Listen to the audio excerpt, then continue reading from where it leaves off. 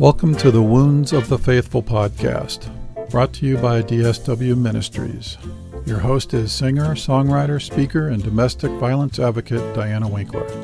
She is passionate about helping survivors in the church heal from domestic violence and abuse and trauma. This podcast is not a substitute for professional counseling or qualified medical help. Now, here is Diana.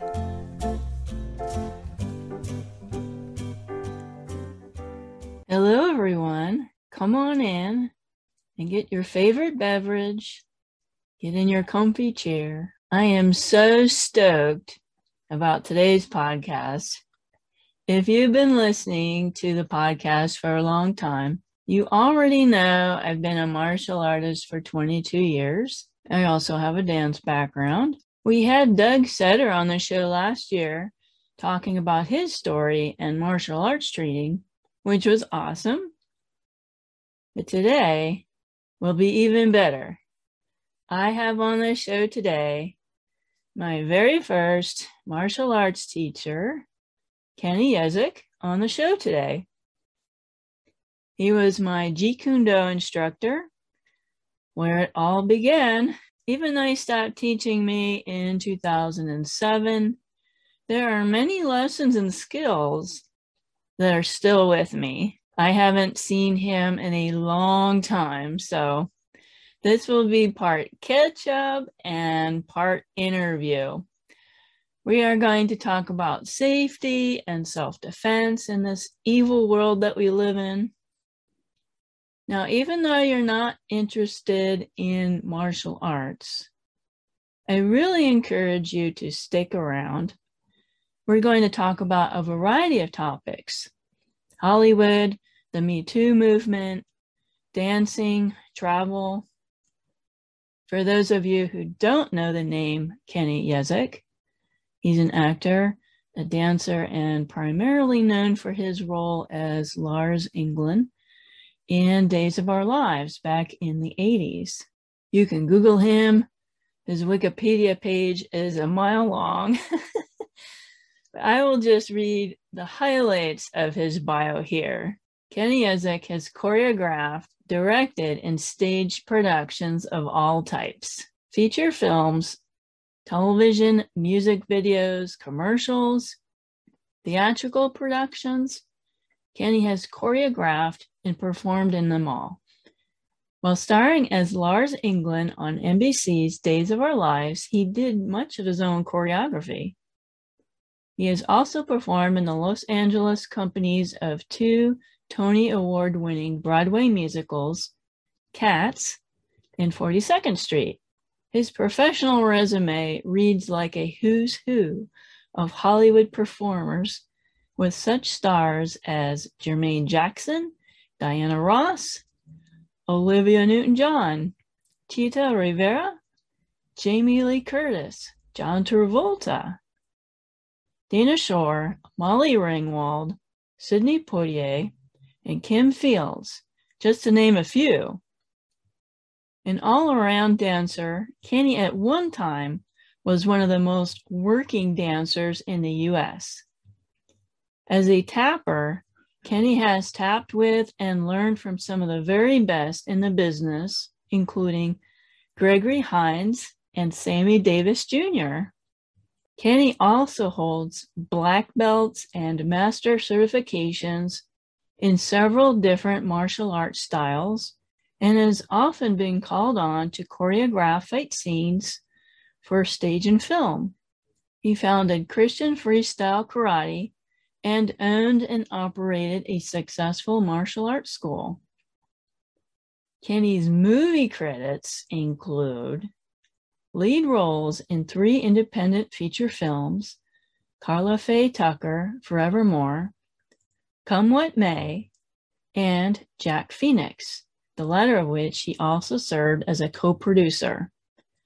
2 other film credits are Fast Forward, produced and directed by Academy Award-winning legend Sidney Poitier, and Pretty in Pink. Among his television credits, he has guest starred in several TV shows like Hill Street Blues, Saint Elsewhere, and Fame. one of my favorites. More recently, Kenny has had the privilege of opening Alice Cooper's Christmas Pudding concert at Comerica Theater in Phoenix with a tap number he choreographed. He currently teaches dance and acting at Full Out Performance Dance Company and Dance Fusion in Arizona, all while managing and developing projects through his production company, Command Performers.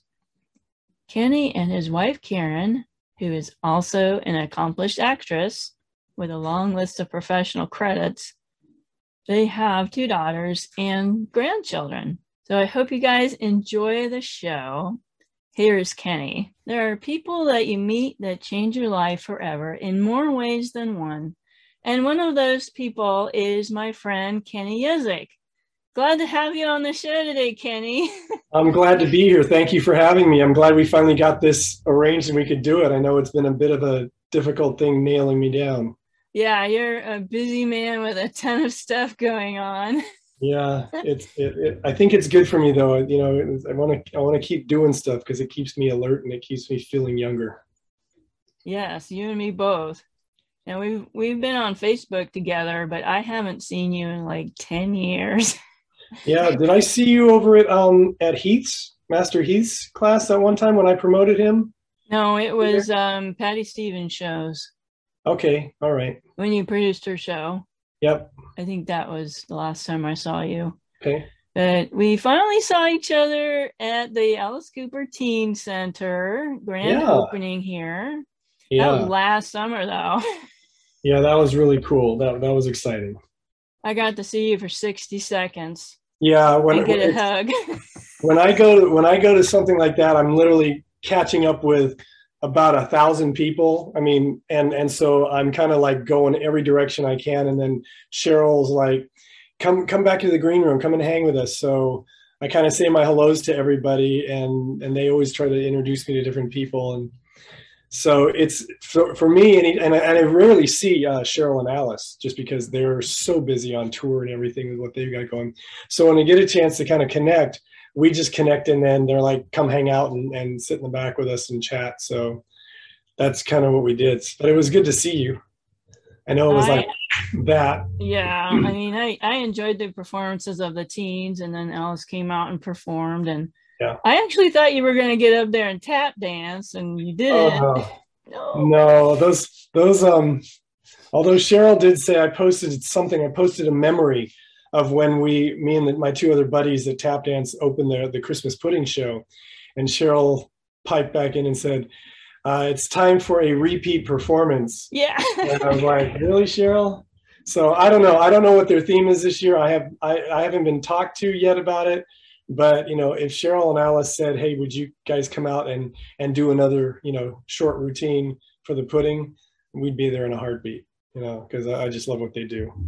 And they're good people. It was 110 degrees that day and no shade.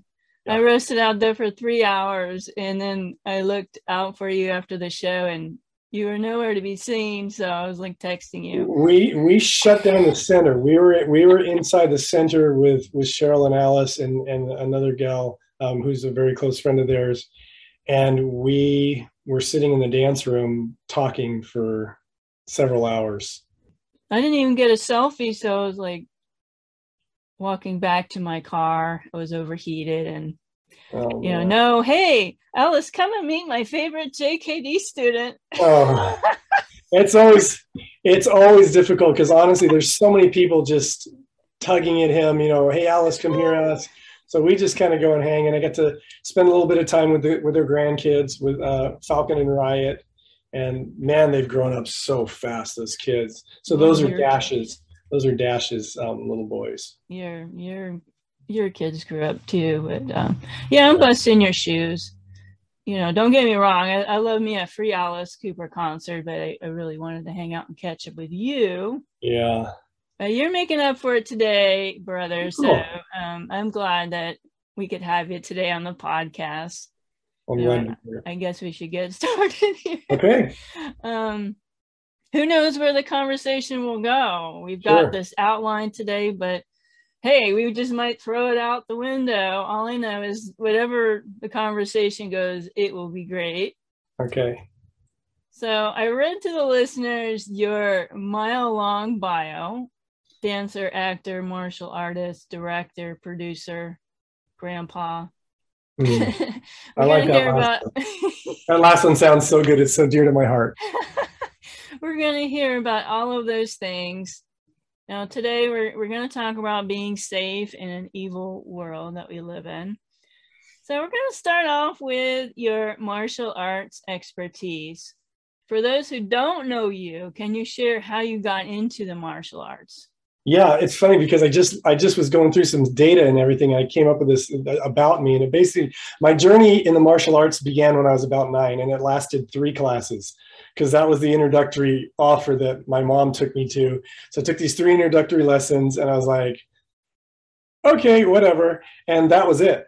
And then I thought nothing of it until I was 14, and that was in 1976. In 1976, my mom dragged me to see these movies with this legendary Asian martial arts hero named Bruce Lee. And I'm like, okay, whatever. So I went and saw those 3 movies, and it was Enter the Dragon, it was Chinese Connection, and The Big Boss, which was given the name out in America, Fist of Fury. And I was hooked. I was absolutely hooked. He was amazing. He was so quick. I thought it was so fun. And so that's what got me excited about it. And my mom really brought me there to see the movies to educate me about my Chinese heritage because I'm half Chinese. And so I found a good karate school in Northern California, in my area, and it was a Kempo karate studio. And I started taking Kempo, and I just went at it like crazy. I mean, I was in the studio as much as I could be and training every day. And I was always looking to, learn from the black belts and the brown belts and spar with them, and got my butt kicked all the time by them. But I became like like kind of the studio son, which was cool. And I just trained and trained and trained. And so to date, I've been training ever since. And to date, I've trained in a bunch of martial arts styles representing nations from all over the world. I've had some of the best instructors in the world. I have black belts in several martial arts styles, including Taekwondo, Hapkido, and American Kempo. Because I hold one of the highest ranks in Jeet Kune Do concepts in the Filipino martial arts. And then I founded my own martial arts system called Christian Freestyle Karate. And I had a ministry for a long time and had my own martial arts studio for like 19 years. I fought in hundreds of karate tournaments. I never fought in any cage fighting because that wasn't around when I was younger. I did full contact karate for a year, which was a blast. I've been in far too many street fights to mention or be proud of. And I've taught my martial arts to people from all walks of life, including military and law enforcement and special forces. And that's kind of my martial arts history, if you will. And it's been a blast. It's always fascinated me, and I love the idea of learning, but I've also loved the idea of just the idea of how the dynamics of combat work. So it's been a heck of a ride. I have a lot of great memories of finding your school and training with you for 7 years. And I was bullied and stalked, and I was fondled by a guidance counselor in grade school. And I saw Karate Kid just like everybody else in the 80s. And I always wanted to study karate. When I got married, I found myself in an abusive relationship. My brother was already a martial artist and told me that I should try Jeet Kune Do. So I found your school in the yellow pages. Wow. Oh, look, a Christian JKD teacher. And I didn't know anything about Jeet Kune Do except that it was Bruce Lee's art. Mm-hmm. And I really liked him, of course, like you. But I will tell you, JKD was really challenging for me. I mean, 22 years later, martial arts is still really hard for me. I'm not naturally athletic. Even when I was a ballet dancer, it didn't come easy to me either, but I loved it so much. And I was in your classes 3 times a week. Yeah. Did you take from me for 7 years? Yes. Wow. Until you stopped teaching. Yeah. Yeah. And at that time in my life, I was in a very controlling, legalistic church. Some say it was cultish. Yeah. Women didn't wear pants. You would not touch the opposite sex except a handshake. Women didn't do sports, no modern music, no dancing. I never told anybody at the church that I was taking JKD. They would have freaked out. Yeah. And I remember it taking me a long time to get used to all of the grappling and close quarter combat. Yeah. But everybody was very nice and very respectful and patient with me. And we learned all of the basic fighting skills and self-defense. And we also did a lot of fun stuff, like the fake blood on the knives with the white t-shirts. That was a blast. Fun. That was so fun. Were you there when I had everyone go out and grapple in the parking lot?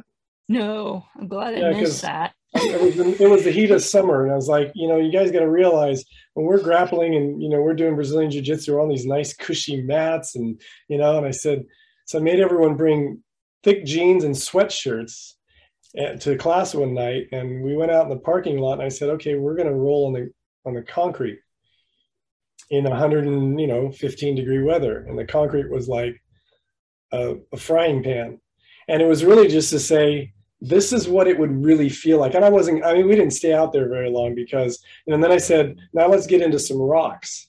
And when you end up mounted on somebody or in somebody's guard on rocks, or you're on your back on rocks, it's a whole different feeling.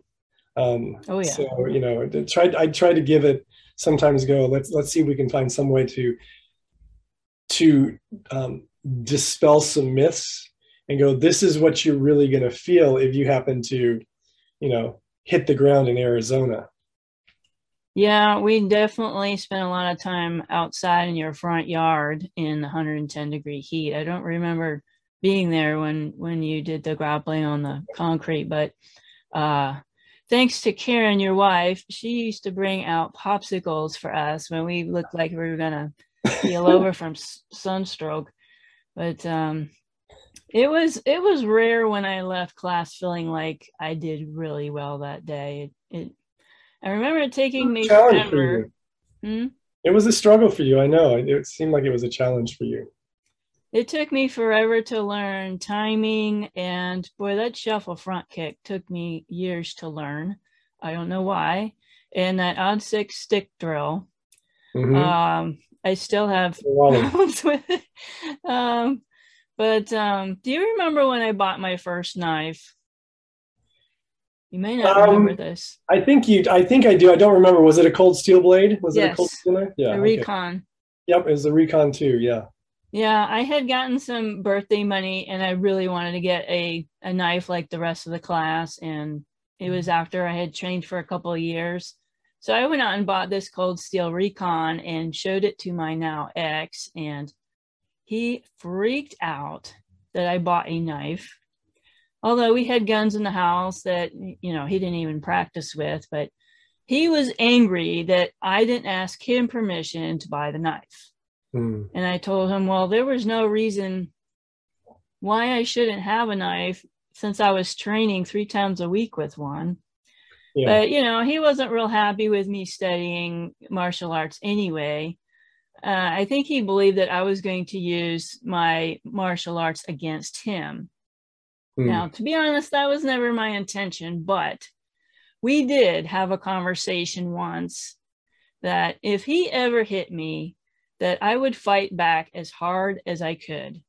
I might lose, but I am going to go down fighting. Yeah. And I really believe that was the reason why he never hit me. Now, he abused me in every other way except physical violence. But he didn't like that I was standing up for myself. Jeet Kune Do gave me a spine. I think it was my training partners that told me every week that I shouldn't put up with my husband's abuse. Nobody should put up with abuse. No. It's not ever acceptable. When I finally decided to leave, 2 of my training partners, Steve and Julie, helped me to move out and start a new life. God bless them. So, That's awesome. I look back with a lot of gratitude to you for teaching me, because without Jeet Kune Do, I never would have met Julie or Steve, and I don't think I would have gotten the courage to get out. So thank you from the bottom of my heart. Well, thank you, and God bless you. And I was apparently there for such a time as that. So and I always say, God used me and continues to use me in ways that aren't necessarily done through a church ministry or through the church, but he uses me to touch people's lives and in ways that, for however long the season is, so it's really neat to hear that story. So thank you for sharing that with me. I'm glad. Yeah. I didn't know if you realized what I was going through at the time. You didn't. No. So it's always, it's both inspiring and humbling to see how God uses you, and you get to see, because sometimes, you don't get to see the fruit of things. And so when you hear something like that, it's like, wow, that's really cool. I'm so glad that God used that means to help you and to care for you, and I somehow got to be a small part of that, which is cool. Yep. Things happen for a reason. They sure do. And we have a lot of abuse survivors listening who have experienced violence. I have always recommended self-defense or martial arts to everyone, but I still get some resistance. Sure. And then there are those people that it can't happen to them, or, they're the exception to violence. Now, what are those statistics that you used to always tell us in class about the reality of our world that we live in? Yeah, these statistics are legit too. They come from the Bureau of Justice Statistics, the Department of Defense, National Institute of Justice. So these are all legit stats that I'm throwing out. I'm not just throwing these off at the top of my head.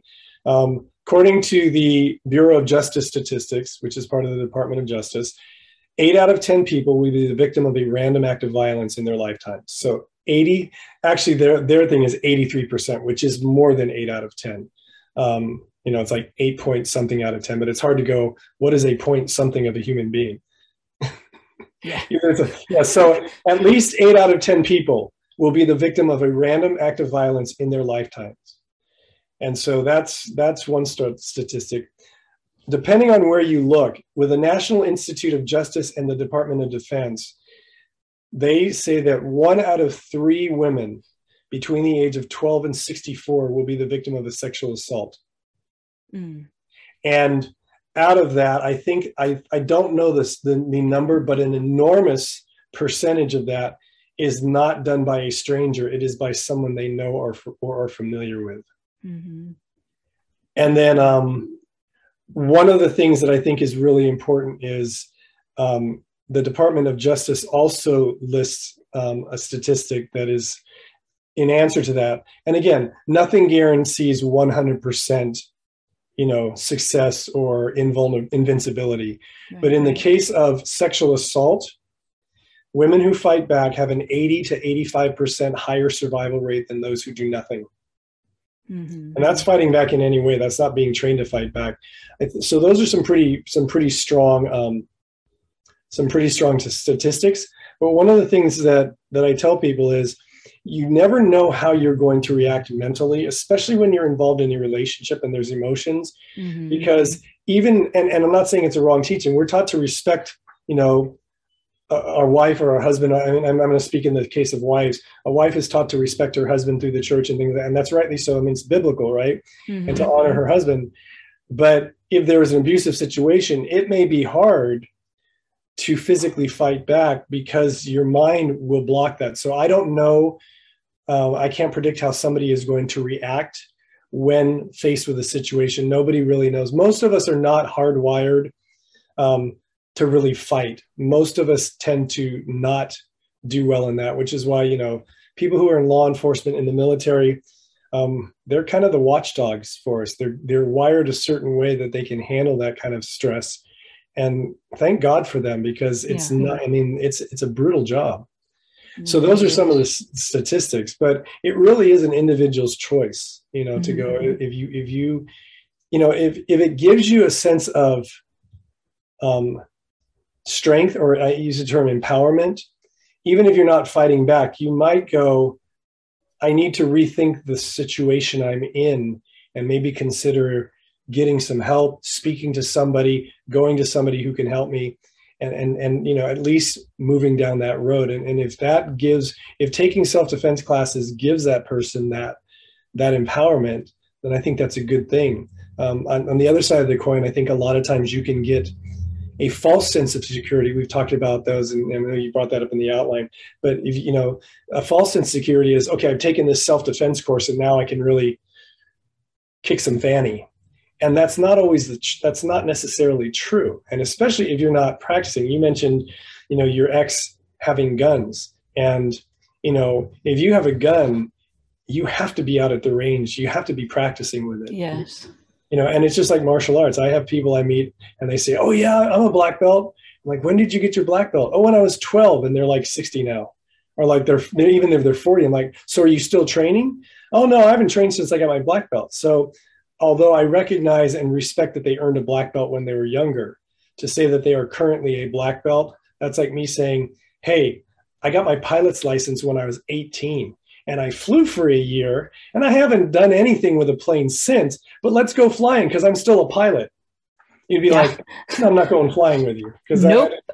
I didn't get my pilot's license. That's just an example. Right. But that's some of the statistics about that. Yeah, thank you for saying those things. I've heard some women saying, I can go anywhere I want. I can do whatever I want, like get drunk around a bunch of strangers. And okay, I should expect to be safe in that kind of environment. What do you say about that way of thinking?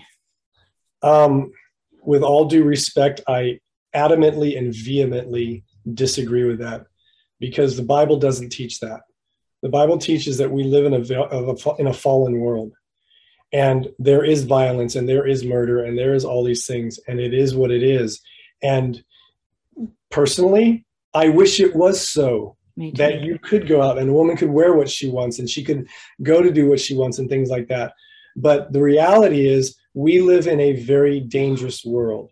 And depending on where you live, it's more dangerous than others. If you live in Haiti, it's very dangerous if you're a woman. If you live in, if you live in downtown Detroit, maybe not a really good place to go. And, you can say, I can do what I want, say what I want, go where I want, get drunk if I want and all that.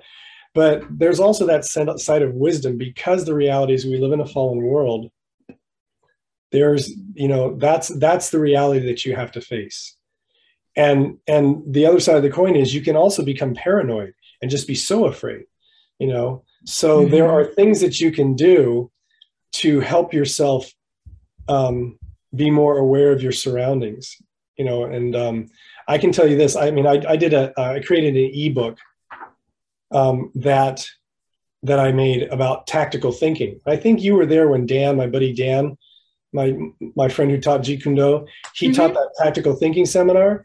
Yeah. Well, I kind of went through that and revised it all and wrote an ebook about thinking right about violence. Because I can tell you this, my ability to think right about violence and avoid it and be alert to my surroundings has saved my life far more than my fighting skills have. And like I said before, I've been in more street fights than I'd like to admit. I lost several, and those are the ones I learned the most about fighting from.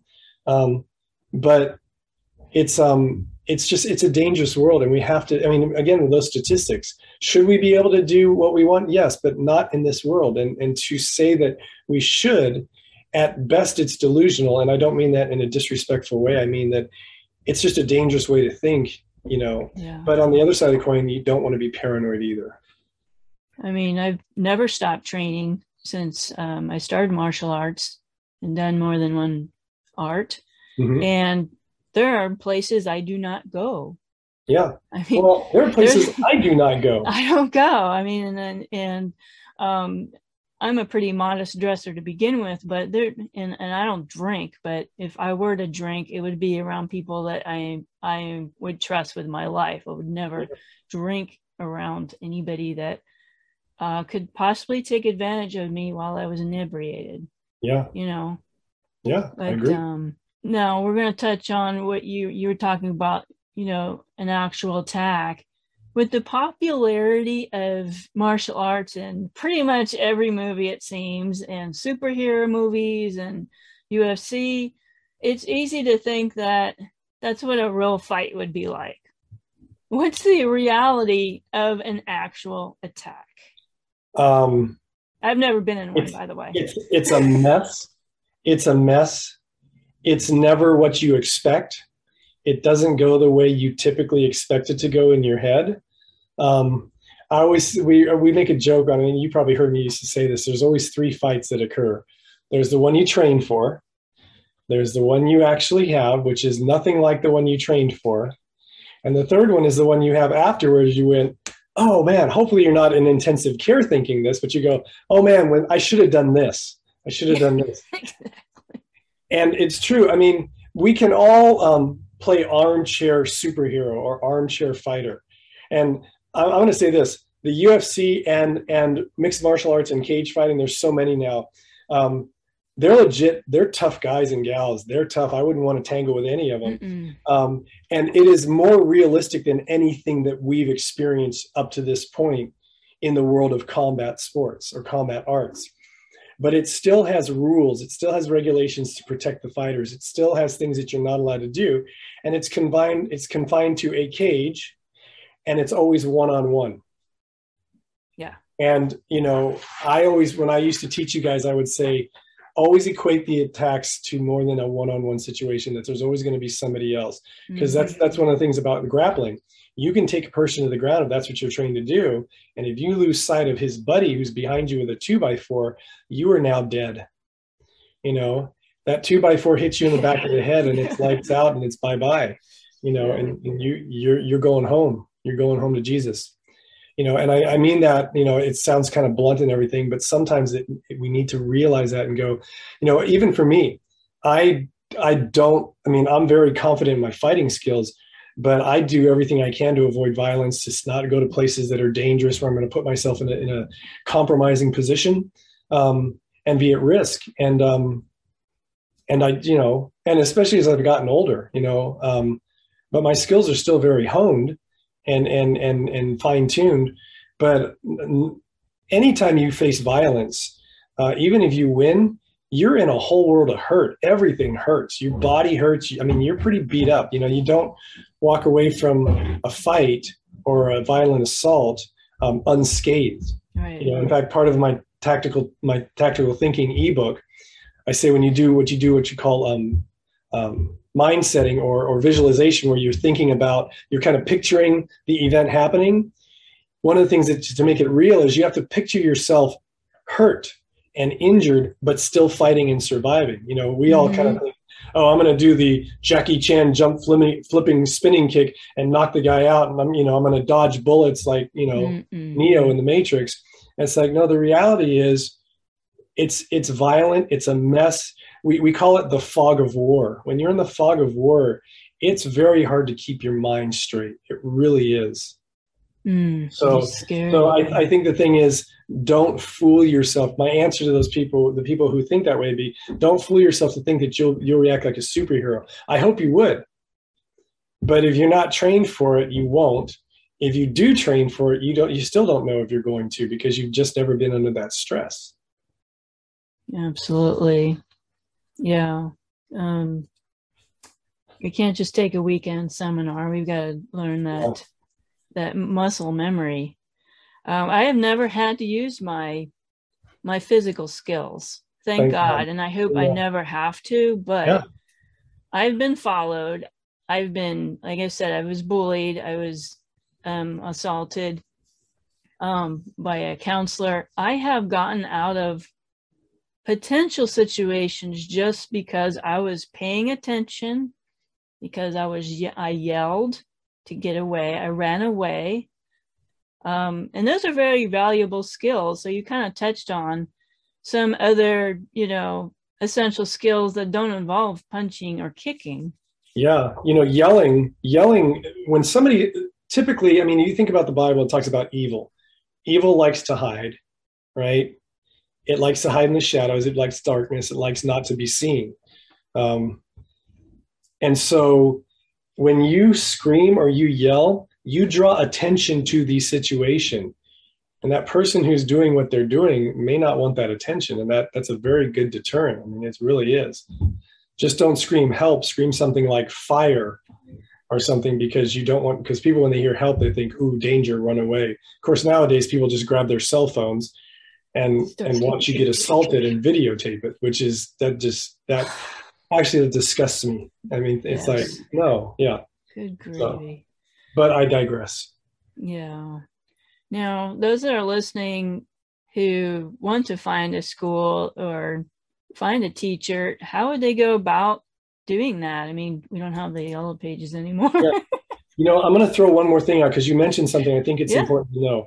You talked about weapons, and there's lots of people, especially in Arizona.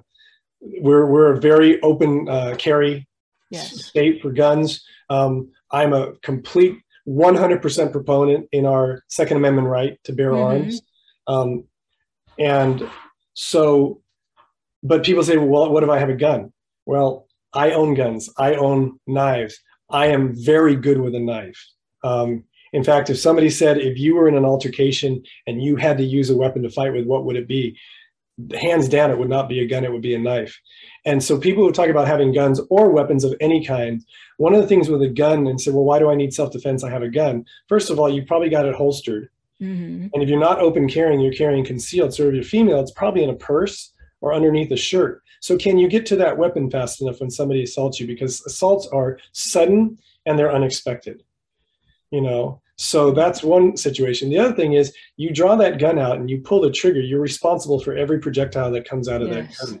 So if you, and to think that you can hit a person under a stressful situation, there's a author named Masad Ayub, and he wrote a book called Stress Fire, right? And so Masad is the man when he talks to the chemical things that happen to you when you fire.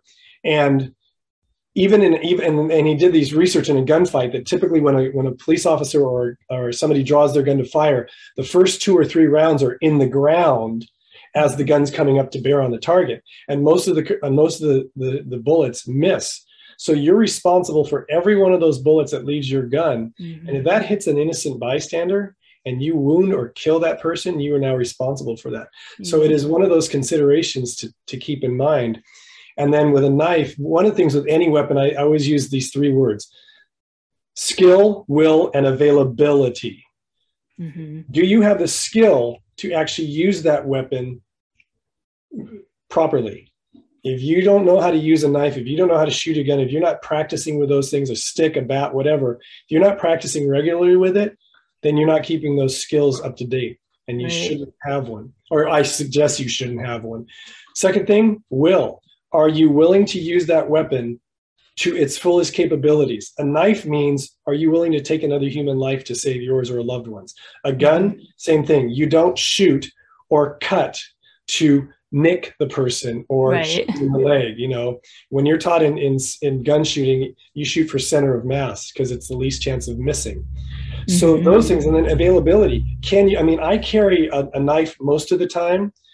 And I carry it for emergencies because I've actually had a situation where I came upon a car accident and I cut a seatbelt to get out. And I can also use it to shatter glass if I need to in a car if there's an accident. So even though it's there for self-defense as well, can I draw it out and bring it to bear quick enough? And the answer usually is no, not if it happens suddenly. So, that's the consideration.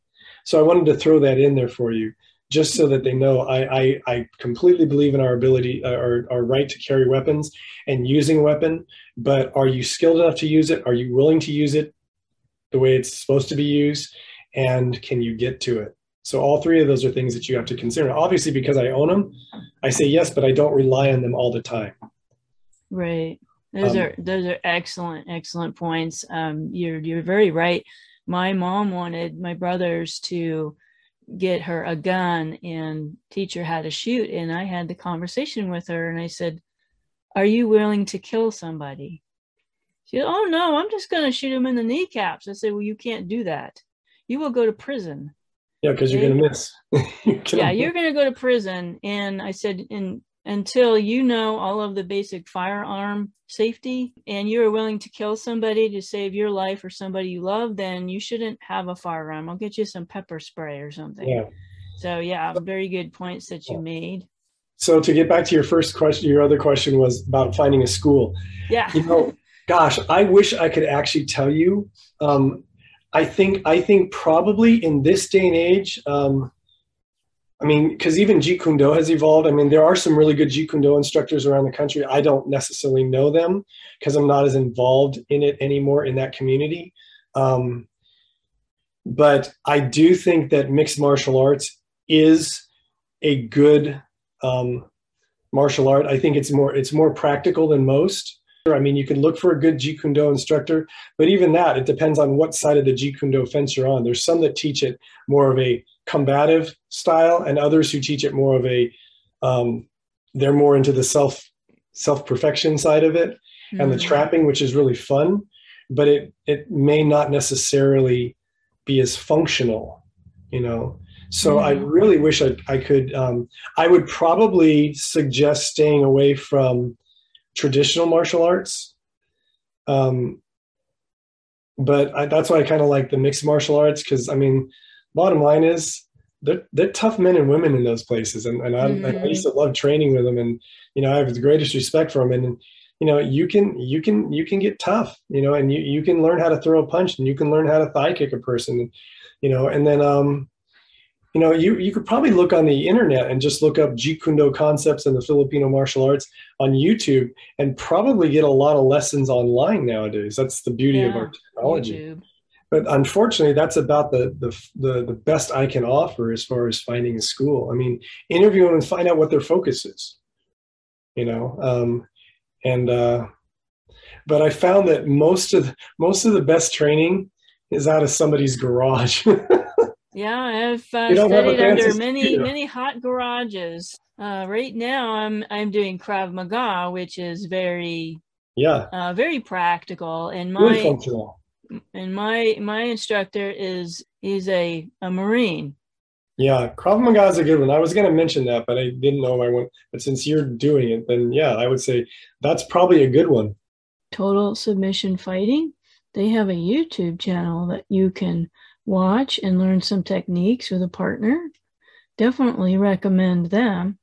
The techniques work, even with women or somebody that's short or not very strong. The techniques work with some consistent practice and practicing those other skills like situational awareness. Get your face out of your phone. Put the phone away. If you're in the Phoenix area, you can actually take classes. They're very patient and very good instructors. They break all the techniques down so you can perform them. It's a safe place. Everybody's treated with respect, and regardless of your skill level or what belt you have.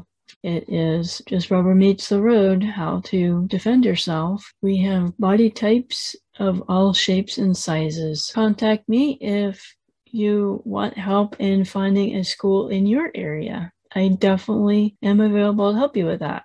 We're going to transition into your acting, maybe something a little more light, but I have to tell the story of how I found out who you were. Okay. We were doing a kicking drill in class, and I did a kick really badly. And you blurted out, "What the heck was that?" So I said to my partner, Julie, maybe we could just sing and dance for our supper. I might be better at that.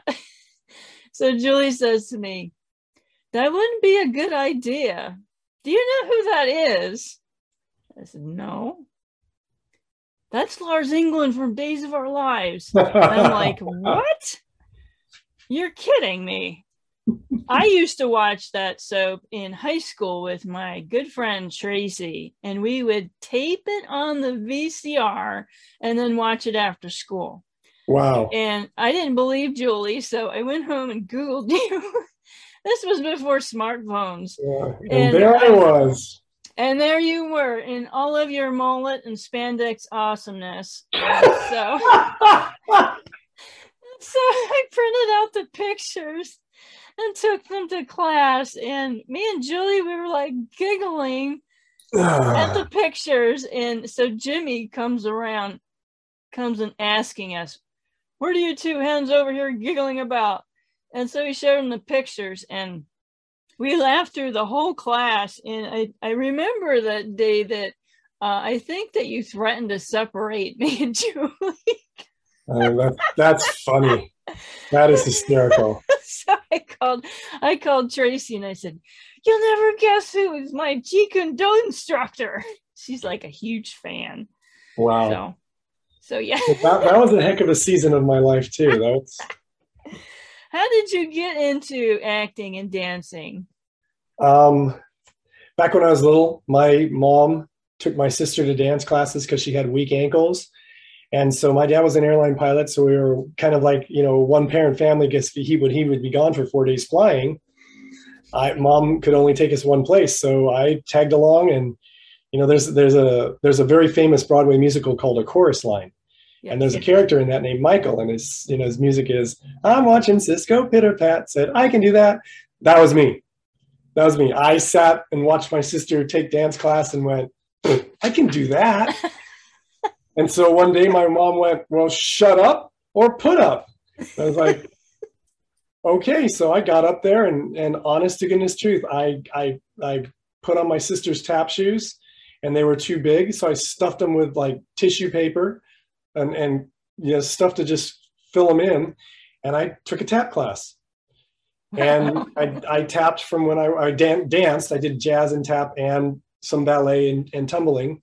Did that from when I was like 7 to when I was 9. And then my sister got into a swim team. And so I followed her to the swimming because, again, dad was on flights. And so mom took us to swimming. So I got on the swim team. She made it all the way to the Olympics, became a world champion, world record holder, silver medals in the Olympics, 3 gold medals in the Berlin Games, World Games, world record. And I tagged along, and I got as far as the nationals, which was cool, but I never liked it. And so I did all this other stuff.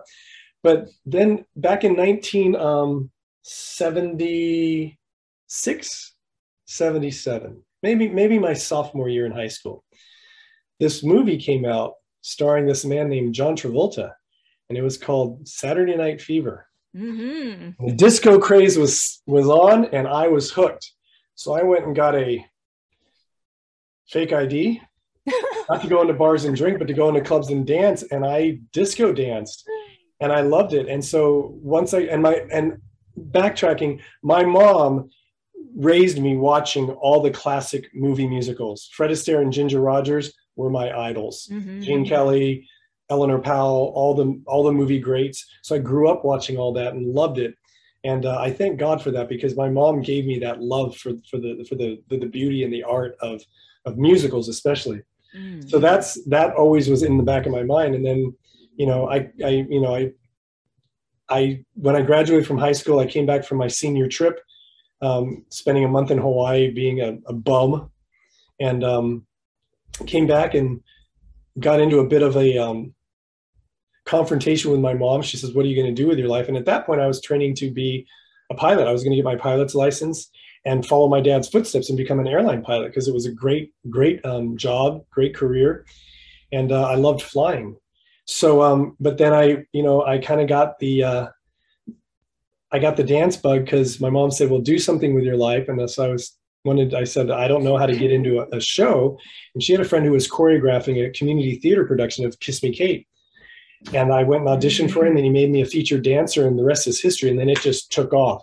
I fell in love with it. And I always say I was going to be an airline pilot, and then I quit that and moved away and joined the circus, which basically what I did.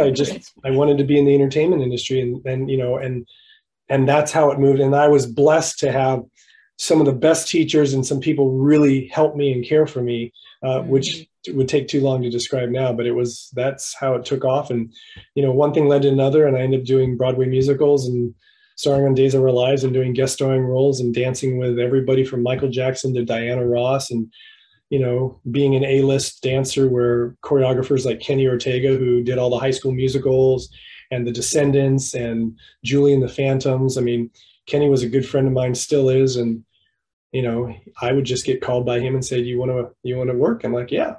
And I turned down tours with like a chorus line and with Cher and with Madonna. And Oh, wow. yeah, so I was a busy boy. Yes, you had a life that most people dream of. Now, I recently saw Amanda Tapping's video. She's from Stargate, one of my favorite actresses. You know Amanda Tapping? Mm-hmm. Okay, great. I don't know her person. I know who she is, though. Yeah, she's amazing. And she is a director in Hollywood. And she did a video recently about her experience with the Me Too movement in Hollywood, how she was treated. I will link that in the show notes for everybody. Your wife, Karen, is also an accomplished actress. And she was a gorgeous Hollywood starlet. Yes, she was. And I wanted to ask, have you or Karen ever experienced or seen abusive treatment in the movie or acting industry when you were a part of it? You know, I'm very aware of the Me Too movement, and I think there's definitely a lot of legitimacy to it. My concern about the Me Too movement has been that everyone comes up and said, yeah, this guy hit up on me while I was doing a show. Well, people hit up on people all over the world. When you're at a club and you hit up on a girl, it's not part of the Me Too movement. And I've actually had some of my very good friends who are female dancers back from the 70s and 80s who said, when everyone comes out and jumps on the bandwagon, it takes away from the people who were drugged and really, abused and brutalized in that way and taken advantage of. So I personally have not experienced it. My wife hasn't, although there's an expectation on women in the industry that they're supposed to be sexual and they're supposed to be, hoochie, and they're supposed to be immodest. That's what they call coming of age as an actress and a dancer and as a performer. Obviously, as a Christian, I don't agree with that. But there's always, it is a very visual industry. Mm-hmm. And, back in the 80s, people were hooking up all the time. It was sex and drugs and rock and roll. Mm-hmm. And so, there were people hooking up, and I mean mutually hooking up, and I've had male choreographers, male directors, want to date me, make, offhanded comments, something sexual, that it's in the 80s and the 70s, you just write that off as that's just part of the business, and that people just talk crap like that, pardon my French. And that's the way it is. But it wasn't like they were just saying, in a sense, I find you attractive, I'd like to hook up with you. And my answer was no, no, thank you. So neither of us really experienced that, but I do know that there's that expectation, and I do know it does exist. It definitely does exist. I have a friend who, I can't mention her name, but her mom was a very, very, very famous R&B singer back in the old days of Motown and stuff. And she had a Bill Cosby experience. Oh, it didn't happen to her. When Bill Cosby found out who she was and that her mom was this woman, he kicked them out of his mansion. So nothing ever happened. So yeah. So it's definitely real, but that's about all I know. That's about as far as I can comment on that. I appreciate the perspective that you have on that, because I don't personally know anybody in the movie industry except yourself. Very real. The casting couch is a very real thing. It's hard to set boundaries in those kind of areas. Yep. When I counsel kids who are wanting to be in the industry, I usually, first thing I tell the parents, I always meet with the parents with them. I said, look, my job right now is to talk you out of it, because it's the hardest industry to get into. It's harder still to sustain a career in it. But I let them know, one of the things I say to them, I said, you better have your line in the sand that you will not cross, because that industry will ask you to cross those lines. And if you don't know where it's kind of like I had an old pastor say this one time, if you don't stand for something, you'll fall for anything. Mm-hmm. And so it's like, if you don't have your line in the sand, you're going to be asked, you're going to cross lines. Mm. And you might find yourself going, I didn't mean to do that nude love scene, but exactly. I did, and when you're hurting for money and and you're having to pay rent, you've got to have that moral high ground that says, this is the line that I won't cross. And then you stick to that. And so that's kind of the advice I give a lot of kids or young teenagers who are like wanting to have an industry career,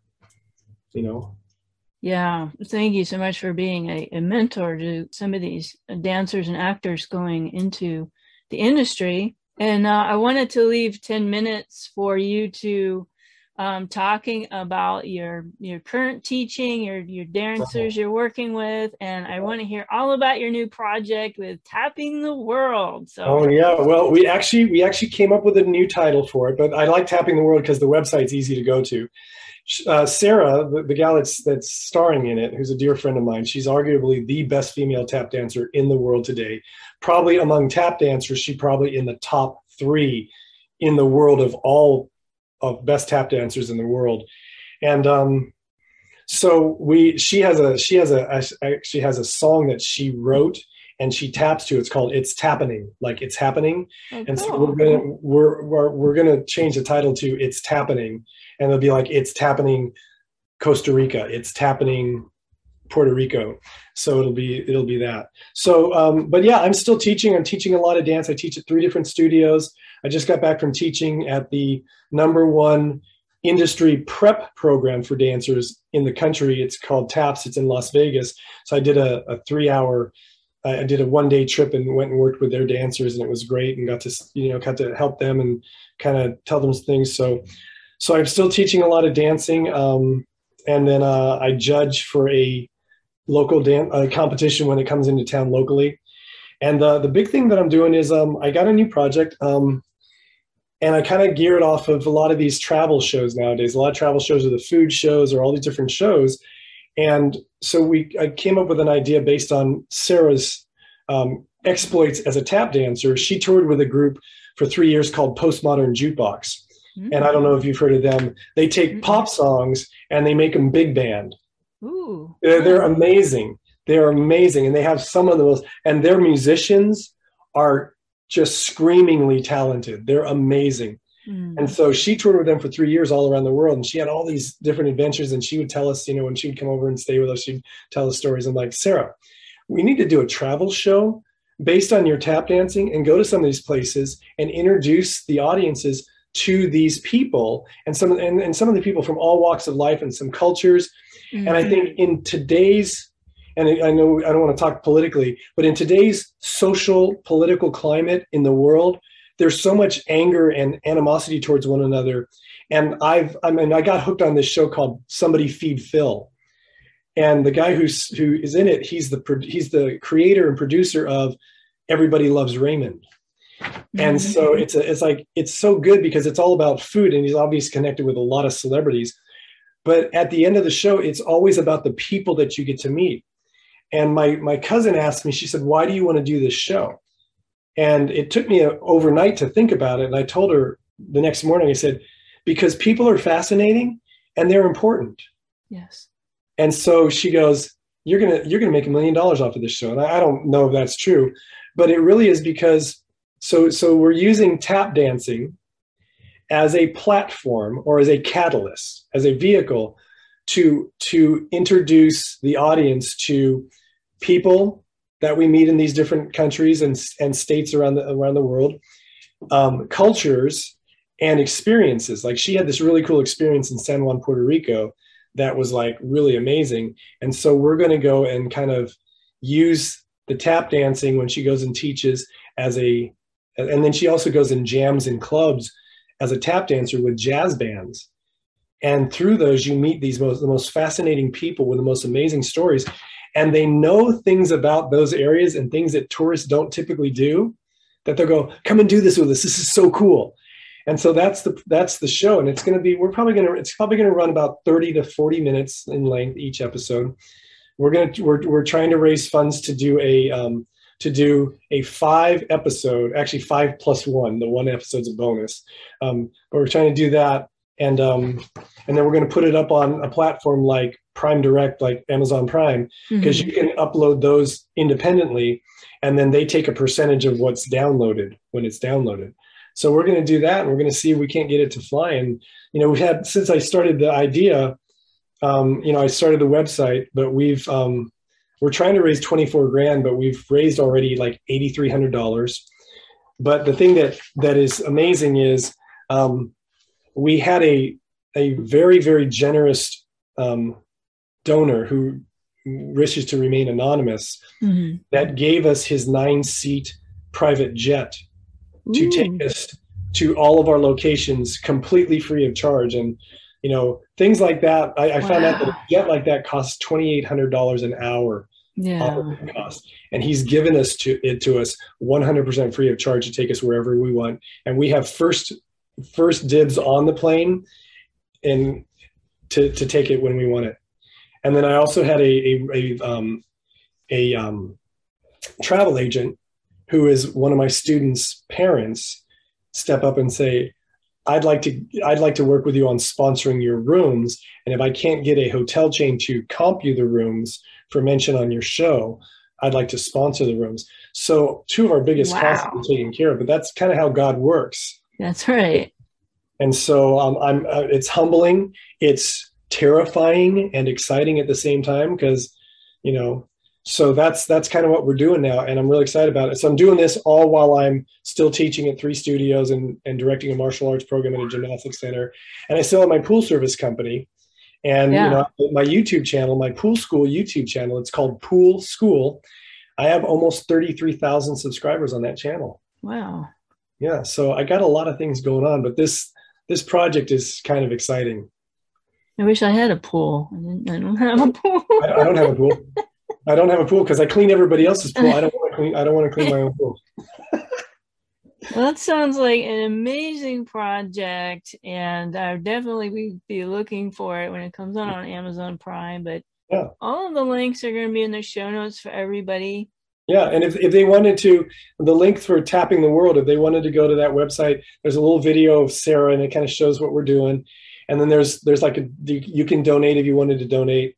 And I don't know. I thought about, and we can't like quote me on this, but that ebook that I created for how to think rightly about violence, maybe we could do something where if somebody wanted to make a donation from your listeners, that for a donation, we could send them that ebook. That would be cool. I don't even have the ebook, so I would want one too. Yeah. We really need help. I mean, it's one of those crowdfunding things that if you can give a little bit, if everyone gives a little bit, we can reach our goal. We have a goal of 24,000. We're almost halfway there, which is great. We've had a lot of people step up. But I want to offer a special incentive to all the listeners of DSW Ministries. And here's how it goes. And Diana, as she's interviewed me, that I've been in martial arts for 46 years, and I have a tremendous amount of experience, especially when it comes to true self-preservation, which is the ability to survive violence anywhere, anytime, against anyone, under any circumstances, using any means necessary. But one of the most important thing, and this is to me the most critical thing, is learning how to think right and psychologically prepare yourself for violence. I can tell you this, in the 46 years that I've been doing martial arts and the life that I've lived, my critical or tactical thinking skills have saved me far more than my physical fighting skills ever have. And I possess a tremendous amount of physical fighting skills. So I've created an ebook called Tactical Thinking, Learning to Think Right About Violence. And as an incentive gift for all of you listeners, if you donate to our project at least $40 or more, I will email you that book absolutely free, or as a way of saying thank you. All right. And again, this is accumulation and a culmination of 46 years of experience and knowledge and training and research and reading and my learning that will help you to be able to think right about violence. So here's what you do. Go to the website, tappingtheworld.com. And there are a couple places in there you can pay via Venmo. You can donate via Venmo, which is my preference because Venmo doesn't take a percentage. Or if you don't have Venmo, you can donate via PayPal. Even though they take a percentage, we still appreciate your donation no matter what. You can click on those links, and in those, and there's a link to each of those on the website, you can specify how much you want to donate. If it's at least $40 or more, make sure you put 2 things in the comments or the notes when you make the donation. Number 1, this is the promo code DSW Ministries. Okay, so remember, put DSW Ministries in the comments in your comment when you make the donation, and include your email address. That's really important because Venmo does not give me your email address. PayPal will, but just to make it easy, whether you donate via Venmo or PayPal, I will not share that email address with anybody, but what it allows me to do is email that ebook directly to you. Okay. And there's also a place, it's a QR code on the website as well. If you want to scan it with your phone, it'll go directly to Venmo. So you can make those donations any of those ways. But take advantage of that. Get that ebook as an additional thank you gift for helping us. And thanks for considering. I have learned some things about you I didn't know, which was fun. And you offered so much value and great advice. And again, I'm so grateful for you, my friend, being in my life, even though we've 10 years since we've seen each other. So don't wait that long for us to do something fun together. Thanks for being on the show. Well, thank you for having me. And I'll leave you with this. I will see you again. If not here, I know I'll see you there. And so that's our greatest hope. Amen. God bless you, brother. All right, you take care, and we'll talk again soon. Thank you for having me. Thank you for listening to the Wounds of the Faithful podcast. If this episode has been helpful to you, please hit the subscribe button and tell a friend. You can connect with us at dswministries.org, where you'll find our blog along with our Facebook, Twitter, and our YouTube channel links. Hope to see you next week.